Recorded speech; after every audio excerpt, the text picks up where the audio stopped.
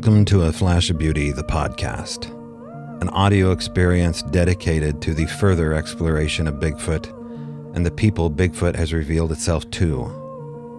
What started as a documentary of personal narrative encounter stories and expert testimony has now shifted into a deeper inquiry into the forever changed lives of those that have witnessed firsthand this hidden truth.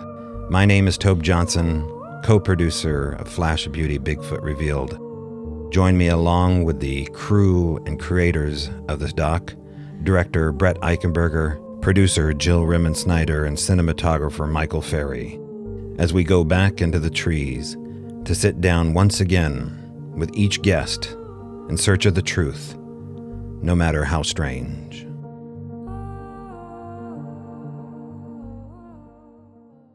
All right, we're back with Jill and Brett. Mike will be with us here shortly as we enter into this interview. But first, let's start with you two. Hello. Hi, Tobe. Hello. Good evening. Hello. Okay, so we got a heck of a guest. Again, Scott Tompkins of Bigfoot Mapping Project at bigfootmap.com is how you can get a hold of him.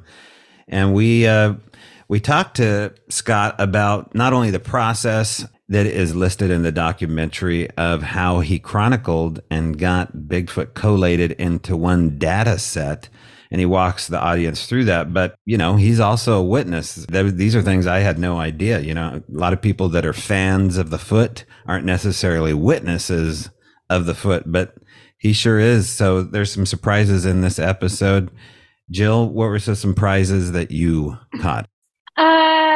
I don't want to spoil anything, but towards the end, when the Nevada conversation came up, I'll just put that out there. I really enjoyed hearing about his sighting. I mean, that was amazing. Yeah, just the whole process of how, like, kind of like his origin story on how this whole project came to be. So, yeah, Brett, any thoughts? I just think it's, like I was saying, this is one of my favorite episodes for sure. And what Scott's doing is such important work for Bigfoot research. You know, and this doesn't have anything to do with what camp you're in, flesh, blood, paranormal, whatever. It doesn't change the fact that people are seeing these things on a very regular basis. And Scott has built this wonderful repository, I think, that is so beautifully and elegantly done that it lends itself to really putting Bigfoot on the map in the world of science, because data is hard to ignore. And this is great data. It really is. And he's doing such a fantastic job. It's only getting better.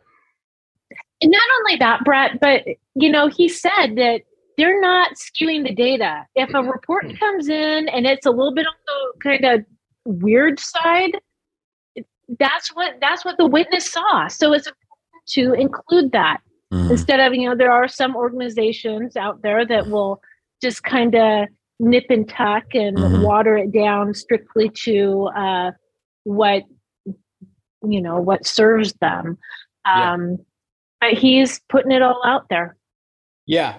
If you see a Bigfoot and a UFO, just to kind of tease some of the stuff Scott talks about, and Scott puts it in there, you know, and that's really, really important because as we talk about in our sequel, we know there's other things going on right now, and we can't just throw that information in the trash because it's real, it's really happening to people, and the stuff that's happening is very significant. So having an open and honest forum where people can go and anonymously leave their reports, I think is just super valuable for the research. Not only that, you know, there's some predictive elements. As you listen to this episode, we'll talk about maybe how you could have a sighting, not only by looking at the map and seeing where these supposed cluster points are, reported cluster points, but other things that, go along with collating data as far as maybe how they travel, where they travel, what time they travel. All that stuff is listed in here, and Scott has put in the yeoman's work to collate it down. So check out the bigfootmap.com. Also, he's a member of Project Zoobook. We just talked about that with Amy Boo. Jill, final thoughts? He is by far the best dressed interview subject in A Flash of Beauty, Bigfoot Revealed. Right. He is like the J. Crew of Flash of Beauty. All right, let's get into it. Our interview with Scott Tompkins.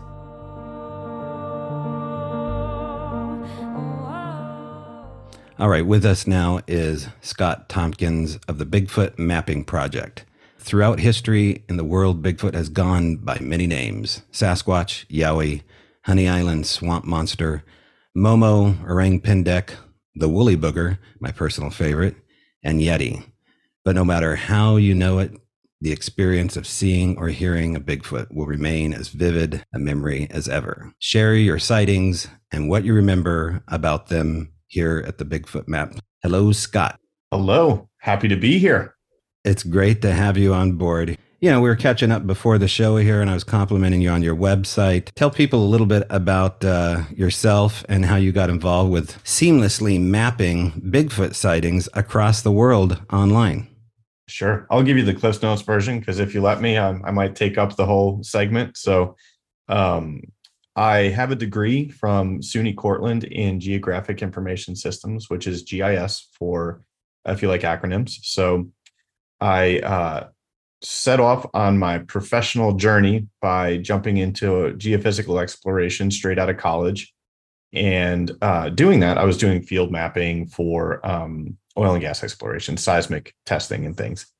And as I was traveling the country in states like West Virginia and Oklahoma, Pennsylvania, Texas, you name it, really, I started to talk to people and get these stories, not only about their property, because we had to learn about what was on their property and what they did out there, but also the history of their property. And really what people like to share are the most unusual things that had happened on their properties. And I really started to become like a novice or an amateur, like anthropologist, right? Collecting these stories, just getting anecdotal evidence about what people had experienced or what their relatives had experienced on their properties, or that had they seen in the area.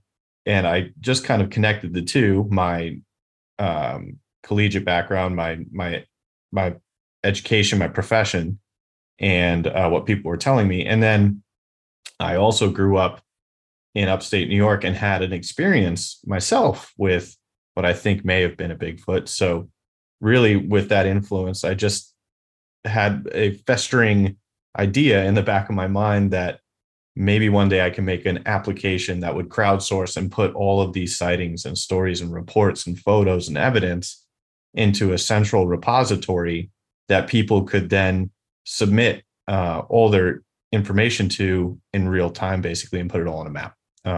So this is a living repository, and it's constantly, I think since the last time we met, I've got 600 sightings. So it's grown quite a bit in the last 2 years. And that's kind of how I started and what influenced me to take the time when quarantine hit to sit down and actually learn how to do what I needed to do to get it, make it, bring Frankenstein to life. So it was, that's the origin story for the Bigfoot Mapping Project. It's kind of a long weaving story, which I'm sure we'll get into more details.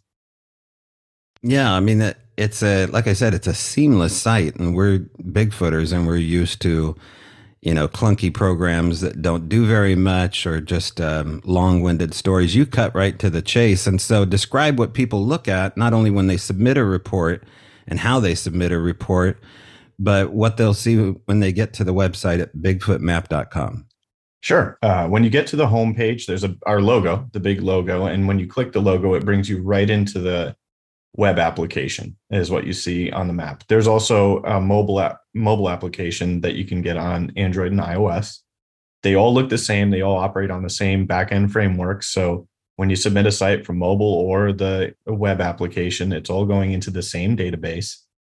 And when you get there, all you have to do is click the report a sighting button, and it brings up the form. It's a standardized form.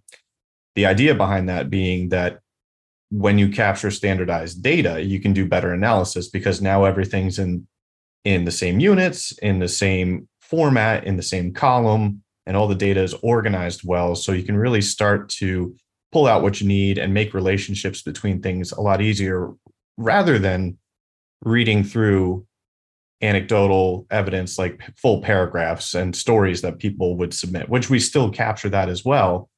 But the measurable information or things I want to look at are like radial buttons or drop downs or things like that, where you can select specific values. So when you get there, you'll see the big map of the U.S. and I'm actually looking at right now. So you can see the big map of the U.S. with a bunch of sightings on it. There's about 8,000 sightings total in the database.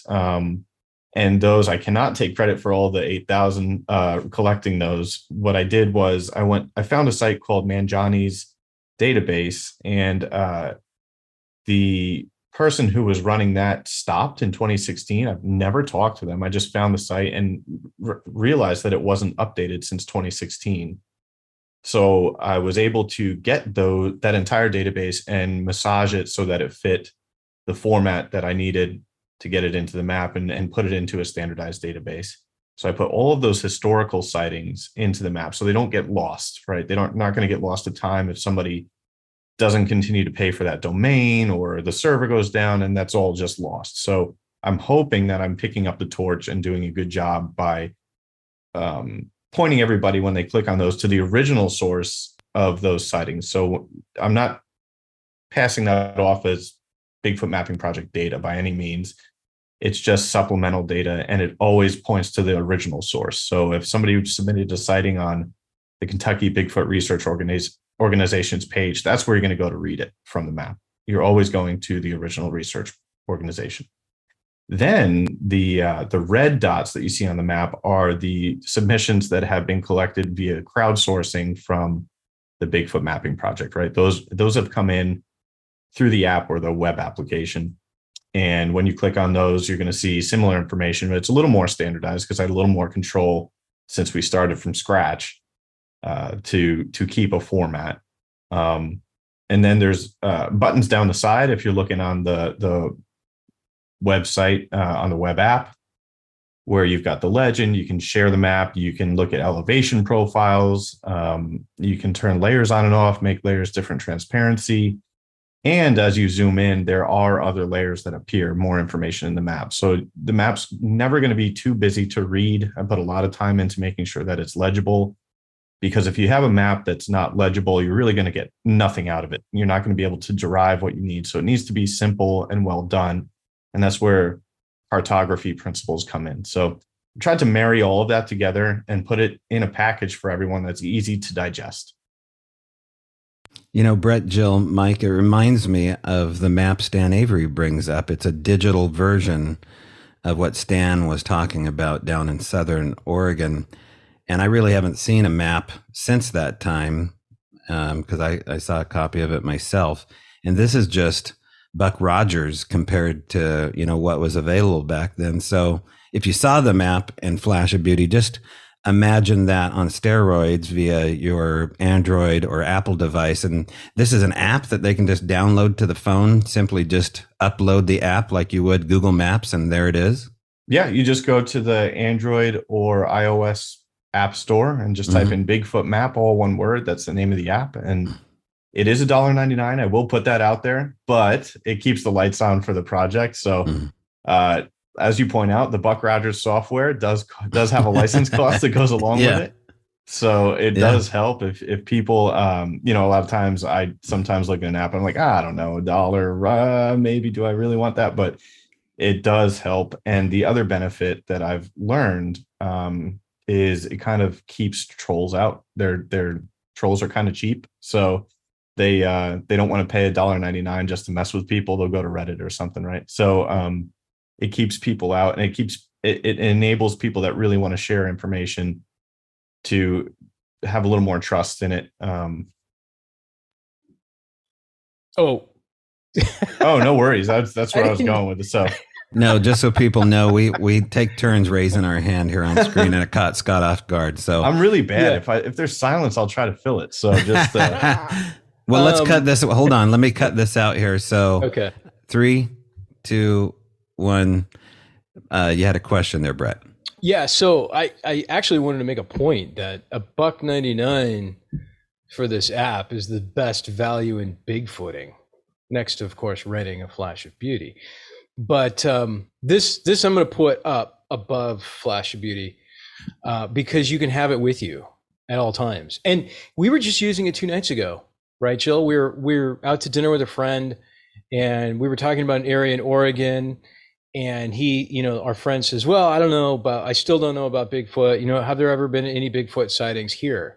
And I said, let me find out. And I pulled up the app and it went right to it. And sure enough, there were 3 or 4 sightings. There was a footprint that was found. There was a call that was heard. And there was a sighting all within about a 10-mile radius of the area he was talking about. And that made an impression on him. You know what I mean? Then he was kind of like, oh, okay. So there are Bigfoot in the area. So, I mean, it's such a valuable app. And it just wasn't last night. There have been so many occasions talking to people who will say something like, well, I live in fill in the blank, any state. And then they go on to say, surely there haven't been any Bigfoot sightings near me. And then I'll pull out the map and I'll say, well, let's see what pops up. And they're always really surprised. And it's really cool to see because there's sometimes for fun, I will go on the map. It's just kind of like random, like drop in on a location and start to investigate and see what's going on. So, yeah. I was talking to somebody the other day, and this is Mike, by the way. Hey, Scott. Somebody was talking to me about Bigfoot, and there were, a lot of people that I've found think that there's just one out there. And I'm not exactly sure why that is. I don't know. But I've brought up this map to them, and it just blew their mind. They're like, okay, I guess it's everywhere. It was an eye opener for sure. And it's what I love. The other thing I love so much about it is it's very convincing in that I can pull up a map and zoom in or zoom out and show people just how big of a phenomenon this is. Because like just to piggyback on Mike's comment, we encounter that all the time. People think there's just one Bigfoot, and it's like not at all. Not only are they everywhere, but they're closer than you think. And your app proves that. It shows, and it's like this guy, this friend of ours, he's been a supporter of the movie and stuff. And he's like, I really need to see one to believe it. And we get that all the time. I get it. But I can pull out your map and I can say, okay, let's just say that only one of these is the actual Bigfoot. Of all of these thousands of sightings, let's just say one of them was the actual Bigfoot, then they're real. You know what I mean? It's mathematically improbable that Bigfoot doesn't exist based on the data that you're collecting in your maps. And I think that's huge. I think that's awesome because, like we say in the documentary, the data doesn't lie. No, it sure doesn't. I think one of the other things that's worth highlighting while we're talking about the map and just going there for fun even is at a high level, I added about maybe a year ago, big neon points that show you where a sighting was, whether it had occurred in the last 7 days. Those are the big orange sightings that really jump off of the map. So it brings it to the surface level. Because if you're trying to figure out things that, when there's 8,000 points on a map, you're not going to see everything. So to make it more visible and help people keep up with the map easily, we've got the, like I said, the orange dots that are the sightings or reports that occurred in the last 7 days. Then there's the green ones that are reported in the last 48 hours. So that's just a new report that came in. And then we have the blue dots as they start to get cooler that were reported in the last 10 days. So you can see a new sighting and then new reports kind of come in and fade off the map.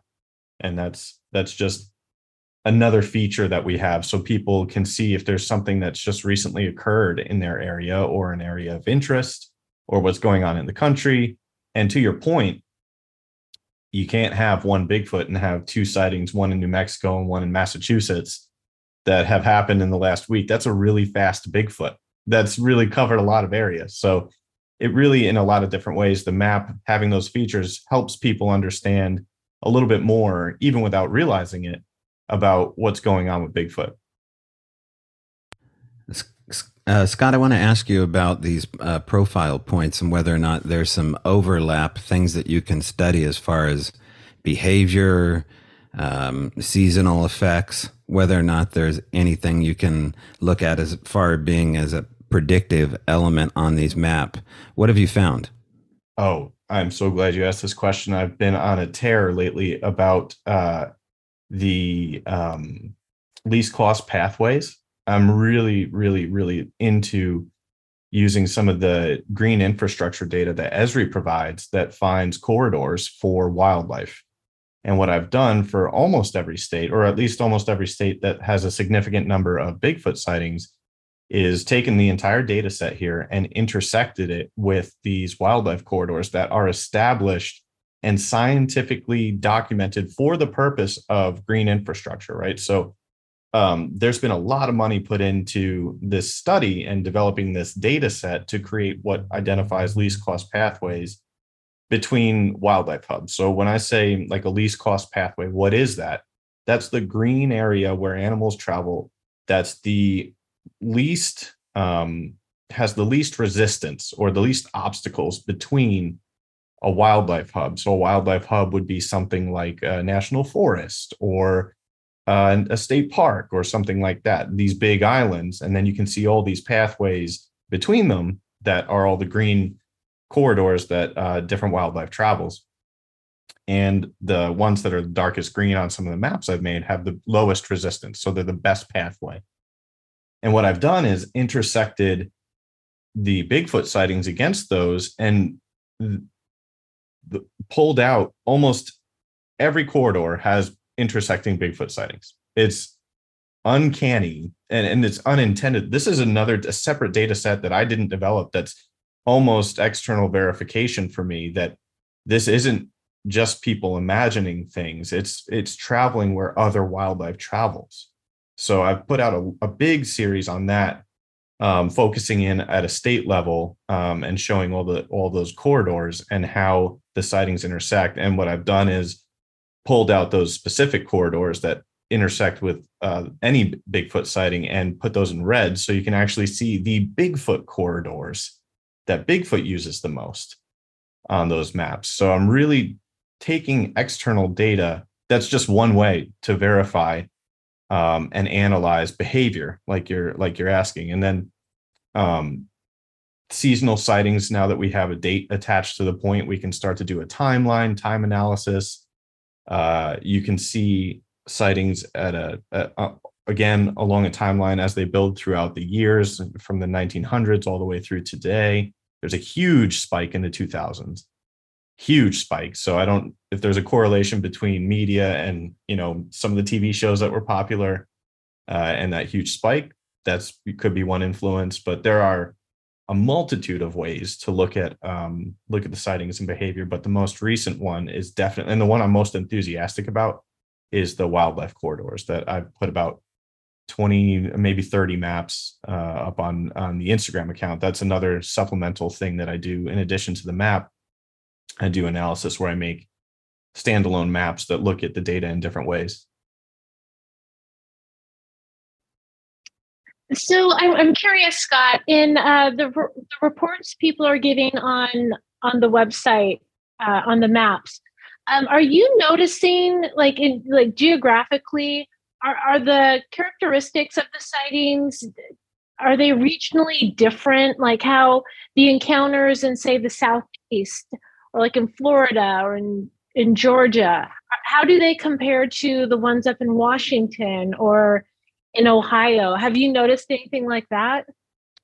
I've noticed that, well, there's two parts to that. I think the first part is when people are active in those areas, because in the Southeast, it's not necessarily as year round as like Washington would be. So that's one thing when I'm looking at it that way that I have to keep in mind is you need a person to have a sighting.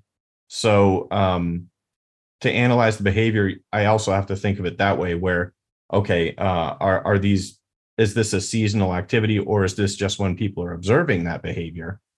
But I do in the Southeast notice an uptick during springtime. And I think that has to do with potential mating behavior, or people are finding more tracks. The ground is wetter, things like that. And then in the Northwest, it's more of I don't want to say a consistent pattern, but there are more people out hiking, and we do have a lot more people that are a bit more outdoors oriented hikers. And it's just a different culture in the Pacific Northwest when it comes to the outdoors. So we have a lot of backpackers that report a lot of footprints lately, as a matter of fact. So they're by bodies of water, mainly is where they're leaving footprints, because the ground, again, is softer and it's more conducive to leave a footprint. And people are finding those. So I don't know if that answers your question about behavior necessarily, but it is, there are some patterns there as to what people are seeing and finding in different areas, and when it's happening, for sure. Huh, that's really interesting. So in a way, I guess I'm kind of thinking out loud here, because I don't know, I'm convinced, that different regions, just like people, I guess, you'll get different behaviors, like in the hotter areas versus the colder climates and whatnot, and whatever like the geographic landscape is. But yeah, just I guess a lot of it is dependent on who's reporting it and how they're interpreting the encounter, and like what they're kind of bringing to the sighting as well. Right. Here's a weird question for you, Scott. Have you gotten anything other than a Bigfoot reported? Like somebody saw a different type of cryptid and they've reported it on your page?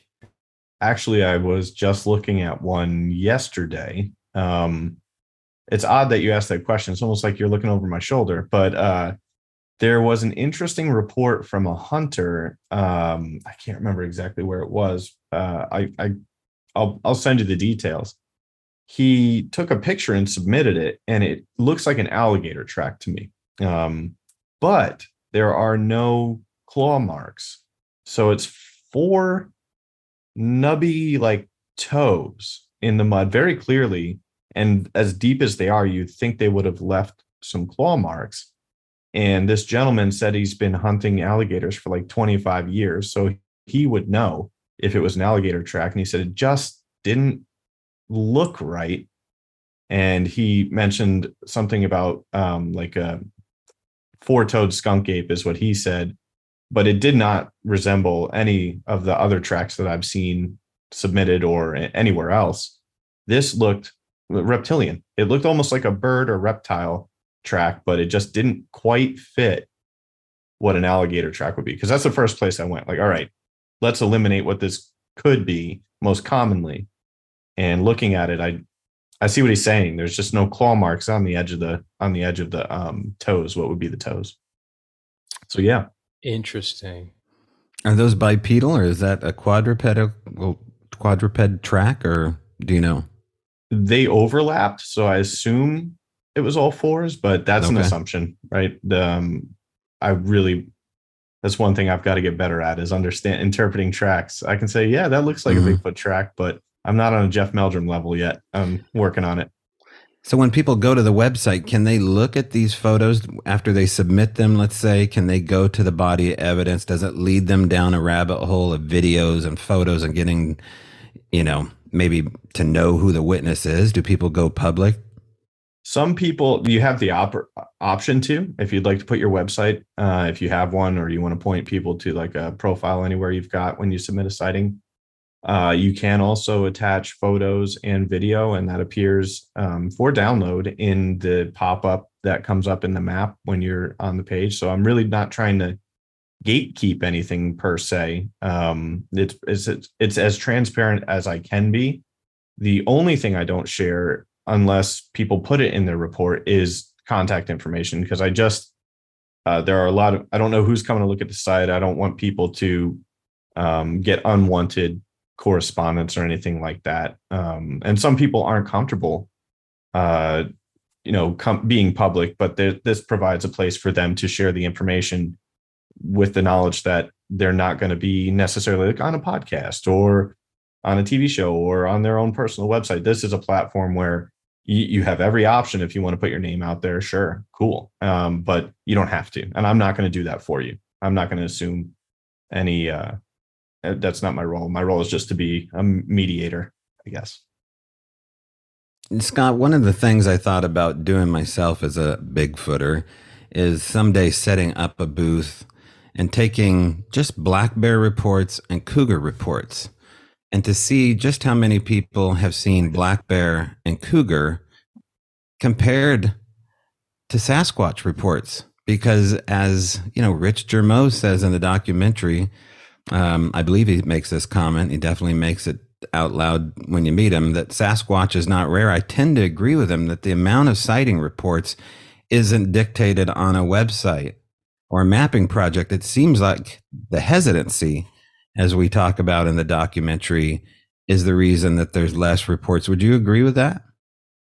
Absolutely. I think there's a lot of reasons behind, well, for example, like you said, that Bigfoot's more common than you think, and it's perfect camouflage to live alongside bears.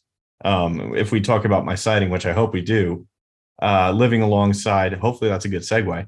If we live alongside, they live alongside wild boars too in Texas, right? So even though there's not like a big mammal that could walk on its hind legs, boars, are kind of big shadows in the forest, right? So you could easily dismiss seeing something like that. Oh, it's just a wild boar, or cattle in Texas, and bears are the same way. I think there is significant overlap. I actually did a map about black bear range and brown bear range in comparison to the Bigfoot mapping project database, and there are areas where it's easy to say, people could have mistaken that for a bear. It's easy to do, but it's also on the flip side of that, like you're saying, it could be, if you just see something quickly moving through the brush, how do you know it was a bear? That's the first thing you go to. It's an easy explanation. It's logical.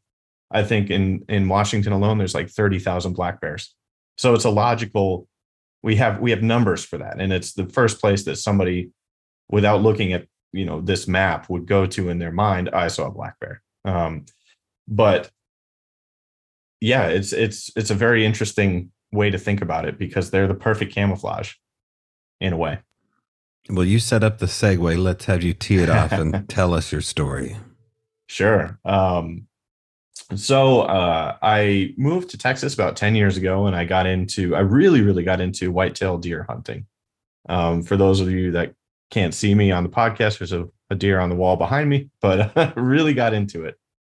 And I was actually out at my deer lease in 2021 after I had started the Bigfoot mapping project, after I had been in the documentary with you guys. This all happened about 3 months after that. I was bow hunting, and I was walking out from a river bottom where I hunt and sit. And that day I hadn't seen anything. So I sat until sunset, a little after sunset, until it was just dark enough where you can make out like silhouettes of things, where you see like grays and blues. And there was the last ray of sun had finally dipped down, it disappeared. So I got up, walked out along the barbed wire fence that separates the pasture from the river bottom where I hunt. And I was walking with the fence on my left towards my truck, which is when I first got through the fence, probably about 100 yards away. So I'm walking, and I'm just kind of looking at the river bottom while I'm walking. And to my left, when I'm about 30 yards from my truck, I look, and there's this dark blob. Like I said before, like I thought it was a wild boar, big one. And I thought it was, wow, that's a big boar. I'm just going to let him go on his way. I don't want to cross paths and, find out what this is going to turn out like if he gets too close. So I stood there and I was just quiet, not to startle it, and let it, keep getting to the river, but it didn't move. And then after what seemed, I don't know, probably 10 seconds of standing there watching it, it just stood up from behind this like shrub. And this shrub was about navel level. And when it stood up, well, I was caught off guard. And I literally just, it's going to sound stupid. I hate that this was my reaction, but I just stood there and said, whoa. just like that. And because I was in like, I was buffering, right? I was to use an IT, I was just buffering, like, what is happening? And then it squatted back down. Like both of us were kind of like, I'd imagine, like, what are you doing here? Like the Wile E. Coyote moment. And it squatted back down, and I was standing there. And after I finished like buffering what was happening, I didn't know what to do. Like everyone says, I'll know what to do. I'll get my camera out. I'll do this. No, I froze. All I could say was, I see you, just like that. And it stood back up, like full frontal. So I could see massive shoulders, no neck, big head, like a pointy head, big, and like long. I could see even like the silhouette of its like hand hanging. So like a, not a cupped hand, it was just hanging. Big, long fingers and massive, massive arms. Like my hair's standing on the back of my neck right now talking about it. And it just turned on its heel and ran through the Texas brush. And if you've been to the Katy Prairie in Texas, it is full of burrs, barbs, prickers, cactus, you name it. Everything there is pointy.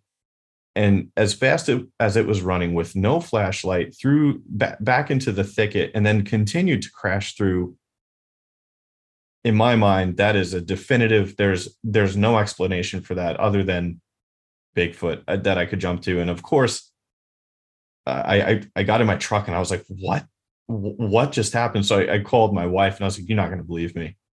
I just saw Bigfoot, and she was like, no, you didn't. It was a person, she's like very skeptical, very analytical. She keeps me grounded, which is probably good, but I can sit here and say there is no other logical explanation for me based on what I saw. It just cemented for me what I'm doing. And there's, to give you an idea why I think that, there's the ranch I hunt on is 11,000 acres. It's 11,000 acres, and it butts up to a national wildlife refuge, which is another like few thousand acres. So we're talking square miles and square miles of just open, pretty much pasture and river bottom area where nobody lives there. Nobody's just going to be randomly hiking through this property. Number one, it's surrounded by barbed wire. It's private property. And there's just no reason for someone to be there after sunset. And there was no car, no visible path that they were on, no nothing. So I was just elated. And then I got home and started like calming down. The adrenaline wore off. And I was like, nobody's going to believe me because this is the Bigfoot mapping guy, who just had a Bigfoot sighting. And they're just going to be like, yeah, sure, he's really crazy. You know what I mean? So, but I will stick to it. That is 100% what I saw. And I saw what I saw. You don't have to believe me. We believe you, I wish somebody Scott. was there. Yeah. All four of us believe you. I know. I can say that right now. And the audience believes you. There's a lot of people who believe you. I appreciate that very much. And I appreciate the fact that you just talked about how it didn't click to take your camera out or to document it. Because you're right. Everyone says that. Like, well, if I always have a cell phone on me and if I saw a Bigfoot, I would take a photo. No, you don't. It happens so fast. And like you said, you're trying to process and buffer. And I think that statement alone is validation to so many people who have had sightings, even with a camera in their hand, and were not able to process what was going on or what they should do.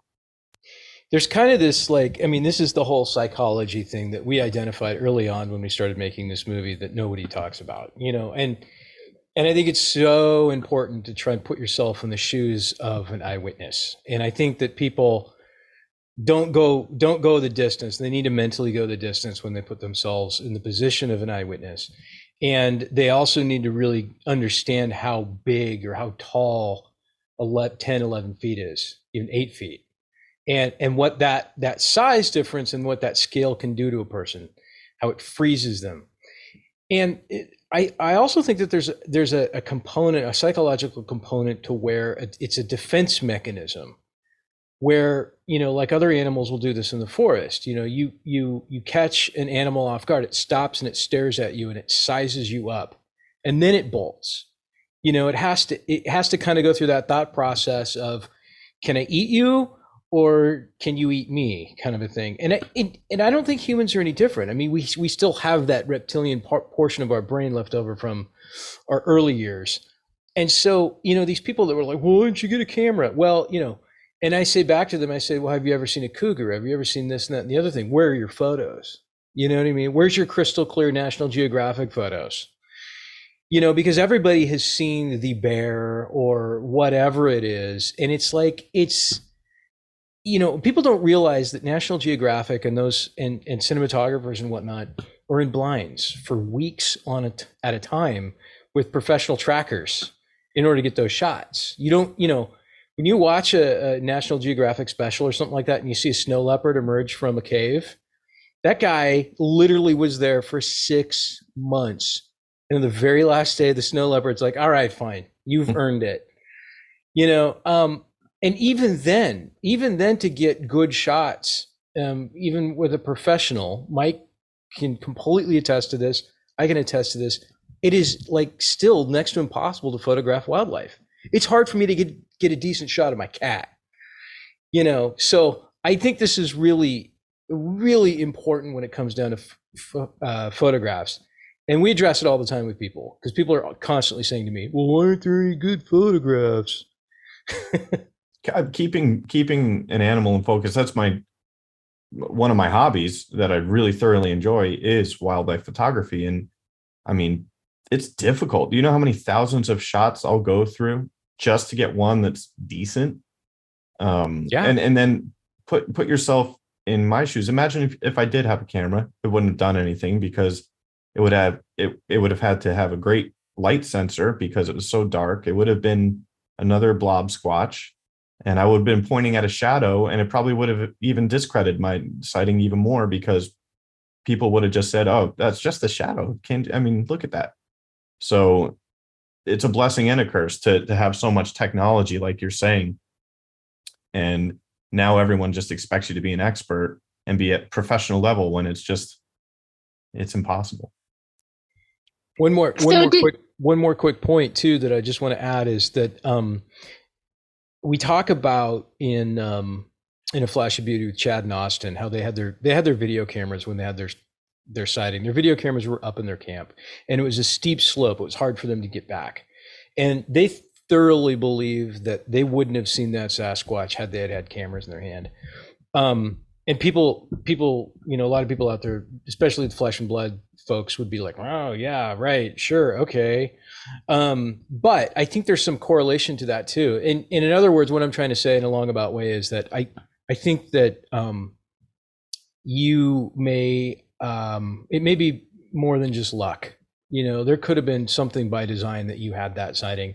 And it could go all the way back to your earlier sighting as a teenager in New York, where I feel like there's some sort of like an imprint. Once somebody sees one, they see another one and another one, and it kind of continues for a lot of Bigfoot researchers out there. Anyways, I just wanted to throw that random hypothesis out. As I was saying, no, I'm just kidding, Brett. So Scott, did you ever go back and like try to size up like where you saw him standing, like how tall you think it was, or like weight, like height, weight? What are the numbers? I did go back. I still hunt there. Actually, I don't feel threatened out there. I didn't feel, other than being startled and surprised. Immediately after the sighting, I wasn't scared to go back for some reason, like a lot of people may be. So I still go out there. And yes, to answer your question, I did go right to the spot where I saw the Bigfoot, and it's I couldn't find any footprints. It's kind of a sandy, loamy type soil there. So there are, in some places it's really easy to find tracks, and in others it's kind of got like a mat of vegetation which doesn't necessarily indent very well or take impressions very well. So But I was able to look at the shrub, which provided a nice reference. And when I went there and measured, it was, like I said, navel level on the Bigfoot, which was like shoulder level for me. And I'm like 5'8", so probably about around 5 feet. It was very large. So I would say 8.5 feet had to be. It was very large navel level. I mean, to the tip of his head, it was large. It was huge. And when I use the word huge, it's hard to put it in the context, but it was one of the biggest things I've ever seen on 2 feet, like just a gorilla size. It was massive. So Scott, there wasn't a sense of fear when you had the experience. I mean, it sounded like you kind of had your wits about you, and then going back and and still being able to hunt. I mean, it was more adrenaline than fear. I think I knew I was in a situation, but it didn't start to run at me or anything. I've encountered a lot of larger wildlife, so I was close to my truck, and my plan was just to try and run to my truck if I needed to. So I had a plan. I wasn't like terrified, but I was just more surprised. And then when it turned and ran from me, I guess that just kind of solidified after the fact for me that it didn't want to do any harm. It was more interested in not being seen. So I really don't mind going back, because I'm hopeful that now I know there was one there, that I'm hopeful that I'll find something or see it again. So Scott, we've interviewed a few people who've talked about whether it was a hunting situation or a camping, but they had guns with them, and the consistent comment we hear is that it would not have done anything. And I'm not familiar enough with guns, when people are rattling off what type and, blah, blah, blah, gauge and this and that, and comparing them. But consistently, we've heard that even if I shot it, it wouldn't have done anything. Did you feel that way in your situation? Like, did you feel like, oh, it's a good thing I had this gun with me in case it turned? I had a bow with me. There's no way. A bow. Yeah. Okay. There's no way I would have been able to have enough stability to knock an arrow on and shoot in the dark. And, if I needed to. That's why I stopped in the first place, because I knew an arrow will take down a big animal like an elk or boar or something, but you have to be very accurate. And that's why I stopped. Number one, it's not safe to shoot at night anyway, unless you have proper equipment, which you can do in Texas. You can night hunt for hogs, not deer. But no, that's why I stopped. I had no means of protecting myself, and I don't know if you've seen wild boar tusks, but they're self-sharpening and they curve back, and they can be about 6 inches long. They can really do some damage. So there was no way I was risking that. So, but to make a comment, when people, if it's okay, when people bring up like their guns or rifles won't do anything, I see what they're saying, but I also, I think it does depend on the caliber that they've got. Like a 30-06 will take down an elk at 300 yards. It's okay. It'll probably take something else down. So, it's a matter of opinion. I think accuracy plays a big deal. I had this image of, I bet you a lot of people will know what I'm talking about. Some won't, but I had this image in my mind of you shooting an arrow at it and it turning around and the arrow going through its head, like the old Steve Martin comedy routine. And these Bigfoot just running around with an arrow through its head like it's a sliver or something. But in all seriousness, question for you. What did this do to you to reinforce your purpose for Bigfoot Mapping Project? So thinking about it after the fact, I just realized like there had to be some kind of reason why I saw Bigfoot. And it came after I started the project and we started to experience some success and support and recognition. And to me, one of the things that I thought of after and when starting the project, but more so after, was, okay, now that they're really, really, like, this cemented it, my belief that they're out there. What can I do with this data? And a lot of people are very concerned with the fact that people may use this data to go out and try to quote unquote hunt Bigfoot or find Bigfoot. And they're really worried. But on the flip side of that, I think one of the best things we can do is understand how they behave, where they are, what they do, and use that information to protect them and to conserve them. Because without information like that, you have nothing to go on. So I really hope, and the intent is, that this information is used for constructive and positive exploration for Bigfoot. And hopefully one day when we actually notably discover Bigfoot and it's accepted widely, I think that this is going to be a great tool to transition to and start to protect habitat and individuals out there. One more random question for you, Scott, and this is like nerd talk right now. What are the chances, in your opinion, that in the next 4 or 5 years we accumulate enough data, such as what you're collecting, what's out there, and with computational power, seemingly surpassing Moore's law? What do you think the chances are that AI helps discover and seal the deal in Bigfoot?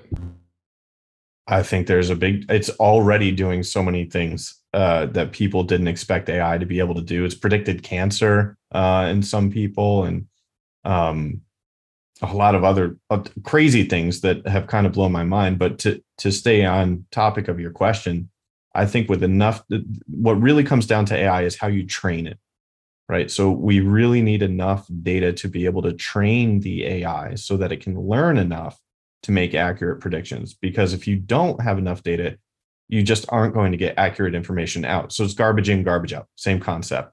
So I do think AI is going to have a massive, massive role in predictive patterns for figuring out where Bigfoot's going to be based on what it learns from the data set. But I think AI is there. I just think our data set needs to grow. So given that, where AI is and where it's headed, and the singularity, the possible self-learning, self-programming dystopian future, if that's the picture you want to paint with this, a broad brush, I guess. But let's say that doesn't happen, Scott. If we go to a future where AI isn't capable of predicting what's happening here, then what? What does that mean? What are the implications if all the cameras can't, if all the audio equipment, if all the witness, if computers can't predict on proving this, and it just continues to be a legend, where are we at then? I think we're in the same place, really trying to do the same thing we're doing now, and looking for hard evidence. Bigfoot will just be fine without us, right? They've made it this far, so I think the impact would really be on the researchers. So we'd have to find and stick to traditional methods. We've tracked and learned about wildlife ever since we could throw a spear, right? So we'll just continue on that thread, and I think it'll just take maybe a little longer, but that's all AI would do is move the schedule forward, I think. Well, okay, so let me dig deeper on that. What do you think the implications are if we never prove this? Is there something else afoot? Pardon the expression. Oh, like a conspiracy. Is that what you're saying? Well, here we are with 4K cameras in everybody's pocket, and yet a bunch of blurry creatures. Here we are with the Olympic project out here with, possibly hundreds, if not more, cameras scattered out. And, we're still throwing plaster in the ground. I'm looking at a future where it's possible AI may not catch up to the phenomena. If that's the case, do you think there might be something stranger going on? I think it's possible, sure. One of the things I've noticed, I lean more towards the flesh and blood camp. But I'm not closed-minded to the idea that I know there's stuff out there that can't be explained. For example, and this is a little bit of a rabbit trail, but I was just in Sedona and I did a UFO tour, and whoa, that completely blew my mind. We actually saw Starlink too. It was pretty cool. But yeah, to get back to your question, like perhaps Bigfoot has perception that humans may not, even if it's biological, like they can see infrared, for example, or they understand our technology and they can pattern it and identify it. I mean, I know you guys have been out there walking through hiking trails. You can spot a trail camera a mile away. And if that's your environment every day, and you are as intelligent as a person, or maybe even more intelligent, you know where people have been. Maybe they can smell them, they can see their sign. Animals pattern us just as much as, if not better, than we pattern them. So I think it could be a bit of both.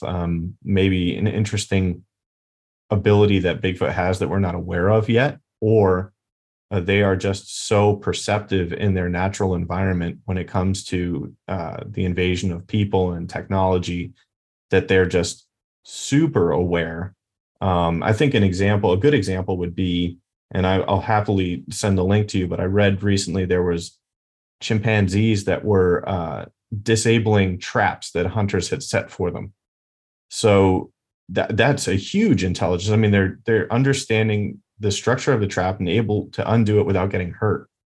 So that's just a known species doing that. So I think there's two threads of looking at it, like what you're saying, where they're maybe more perceptive or more supernatural, or they have known wildlife abilities and intelligence. And I think I lean towards more the known side, because I haven't seen reports, or the Bigfoot I saw didn't teleport away, for example, or anything. So that's where I stand. But I'm not. Who am I to sit here and say that? That would be pretty arrogant to say that I know everything and have an opinion on that. Okay, so Scott, on that note, of all the reports that come in, are there any that have just been like you've had to read through them a few times just to kind of wrap your head around it? Like, is like in question whether or not these are legitimate reports? Yes. There's just maybe a couple of weeks ago, there was one that came in where a lady reported that she saw a fleet, I think was the exact word she used, of UFOs, and then Bigfoot was on the ground. I've got a lot more supernatural kind of woo UFO reports in the last few months. I don't know why. That's just been the trend lately, where I have to reread them because there's been like a lot of orbs or UFO type things that have been reported, and things that it's hard to keep my bias out of. But those sightings stay in. Like, I do reread them and I'm like, okay, I'm skeptical, but who am I? I'm running the Bigfoot mapping project. I have to be open-minded. So yeah, there's a lot of that. But the most recent one that comes to mind is she said she saw, I think it was like 14 different UFOs, a fleet of them in the sky. And then she said she saw Bigfoot on the ground. I reread it a few times because it was just like, wow, okay. I want to go back to the overlap of the map. You can buy maps that do overlay, where you can put images over, Google Images and find interesting stuff. People devote YouTube channels to overlapping on Google. By the way, people can go look up nerds that do that. It's kind of interesting. I'm one of those nerds that try to do it on my phone.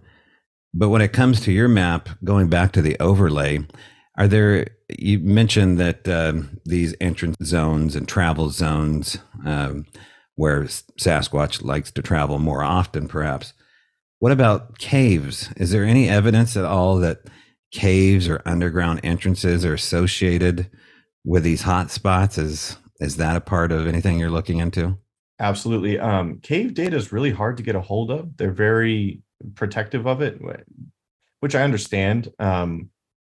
Speleological data is what it's called, as far as I've learned. And there are a lot of societies that have this data for like exploration in their clubs and things. But as far as being public, I think they're concerned about people endangering themselves by going to these caves. So it's hard to find. I can find cave entrances.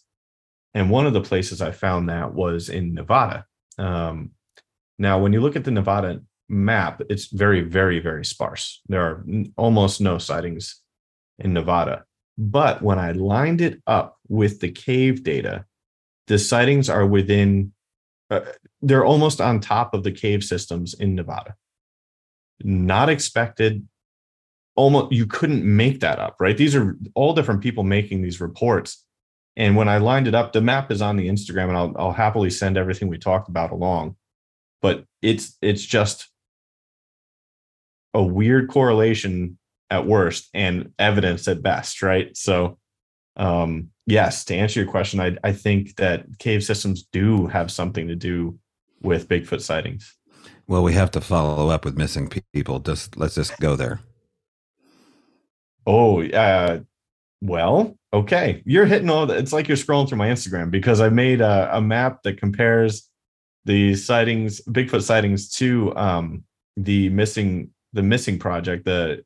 It's a site on Reddit where they have a map, much like the Bigfoot mapping project, where people put the LKP's last known positions or of people on the map. And I have to do better analysis, but just spatially, there's like almost a 1-to-1 relationship between a Bigfoot sighting and a missing person in the map. And that could just be like, I'm not going to claim that's anything, because the missing person could be from 1990 and the sighting could have been from 1970, right? So that's why I say just spatially. I haven't really parsed it out to figure out the temporal relationship to really, really, really understand it. But when you look at it on a map, the one thing that I will say that is interesting is location doesn't change, right? The time may change, but there are clusters that, when you look at the heat map of Bigfoot sightings and the heat map of missing people, there's interesting similarities. Mind-blowing. Our guest today, Scott Tompkins, the website bigfootmap.com, and also Project Zoobook. You just heard our interview with Amy Boo. Scott's a part of that as well. It's been a pleasure having you on the show, Scott. We hope to see you again real soon. Thank you so much for having me. It's great to see everyone, and it's a pleasure to be here. Thank you again. Thank you, Scott. Your work is so important for, furthering the investigation of Bigfoot. So we applaud you for your effort and your persistence, and keep up the good work. Thank you. This has been a Resonance Production podcast. If you have questions, comments, or suggestions, you can email us at bigfootrevealedpod@gmail.com. Also, if you're just discovering the Flash of Beauty universe, you can watch our documentary on most major streaming platforms.